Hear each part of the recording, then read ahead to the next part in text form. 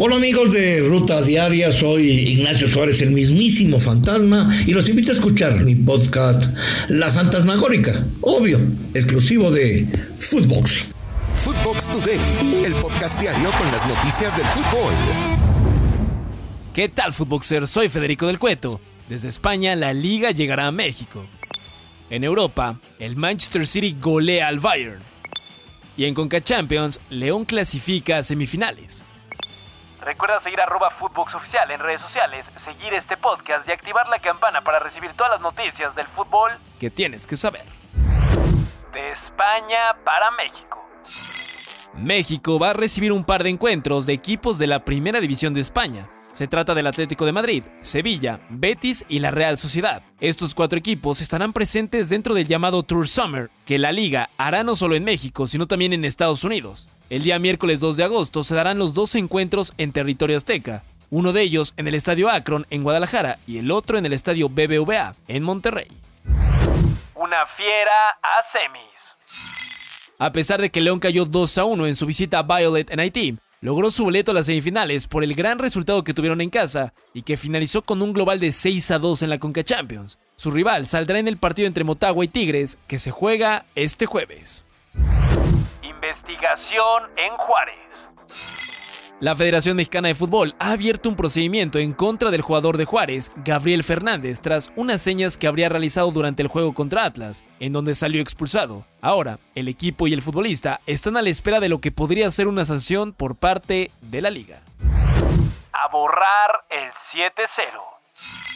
Previo al partido entre Cruz Azul y América, el mediocampista de la máquina, Nacho Rivero, resaltó que se trata de una semana especial para la máquina y aseguró que el 7-0 de la Apertura 2022 ha quedado en el pasado y que ahora van a escribir una nueva historia. Escuchemos al futbolista. Con respecto al 7-0 ya pasó, lo que pasó, es un buen partido para mostrar para lo que estamos hechos y lo que venimos trabajando. Trato de vivirlo al máximo, disfruto cuando me ponía la camiseta de Cruz Azul, me gustaba, me siento feliz. El día que llega la noche y no me ponga nervioso por el siguiente partido es porque ya no tendría que estar aquí. Citizen sin piedad. Con anotaciones de Rodri, Bernardo Silva y Erling Haaland, el Manchester City le pegó 3-0 al Bayern Múnich y se llevó la ventaja en la ida de los cuartos de final de la Champions. Con la anotación de hoy, Erling Haaland es el primer y único jugador en toda la historia que un futbolista de la Premier League logra 45 goles en una sola campaña en todas las competencias. Nadie ha anotado tanto como él en este mismo periodo. Inter pega primero. El Inter de Milán puso fin a su racha de malos resultados con una victoria 2-0 sobre el Benfica en el duelo de ida de los cuartos de la Champions. Nicolo Varela y Romelu Lukaku, por la vía del penal, anotaron goles en el segundo tiempo en el Estadio de la Luz, para así darle al Inter su primera victoria en más de un mes y colocar al equipo italiano en una buena posición para llegar a las semifinales de la competencia europea, por primera ocasión en más de una década. Para el día de hoy se juegan los 2 partidos restantes, donde el Real Madrid recibe al Chelsea en el Santiago Bernabéu y el Napoli del mexicano Irving Lozano visitará al Milan en el Estadio San Siro. Ambos encuentros serán a la 1 de la tarde, hora Ciudad de México. No lo cambió nada porque el grupo se mantiene fuerte, es muy fuerte mentalmente.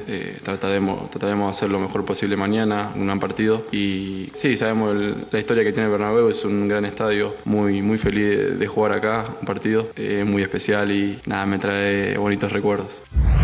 Xavi para rato. De acuerdo con el diario Marca de España, el conjunto del Barcelona ya le hizo saber a la gente de Xavi Hernández que quieren renovar su contrato. Todo esto tras una supuesta reunión que se llevó a cabo entre el representante y algunos directivos del equipo, como el vicepresidente Rafa Yuste. El exjugador tiene contrato con los culés hasta junio 2024. Sin embargo, el equipo quiere que ese vínculo se extienda hasta el año 2026.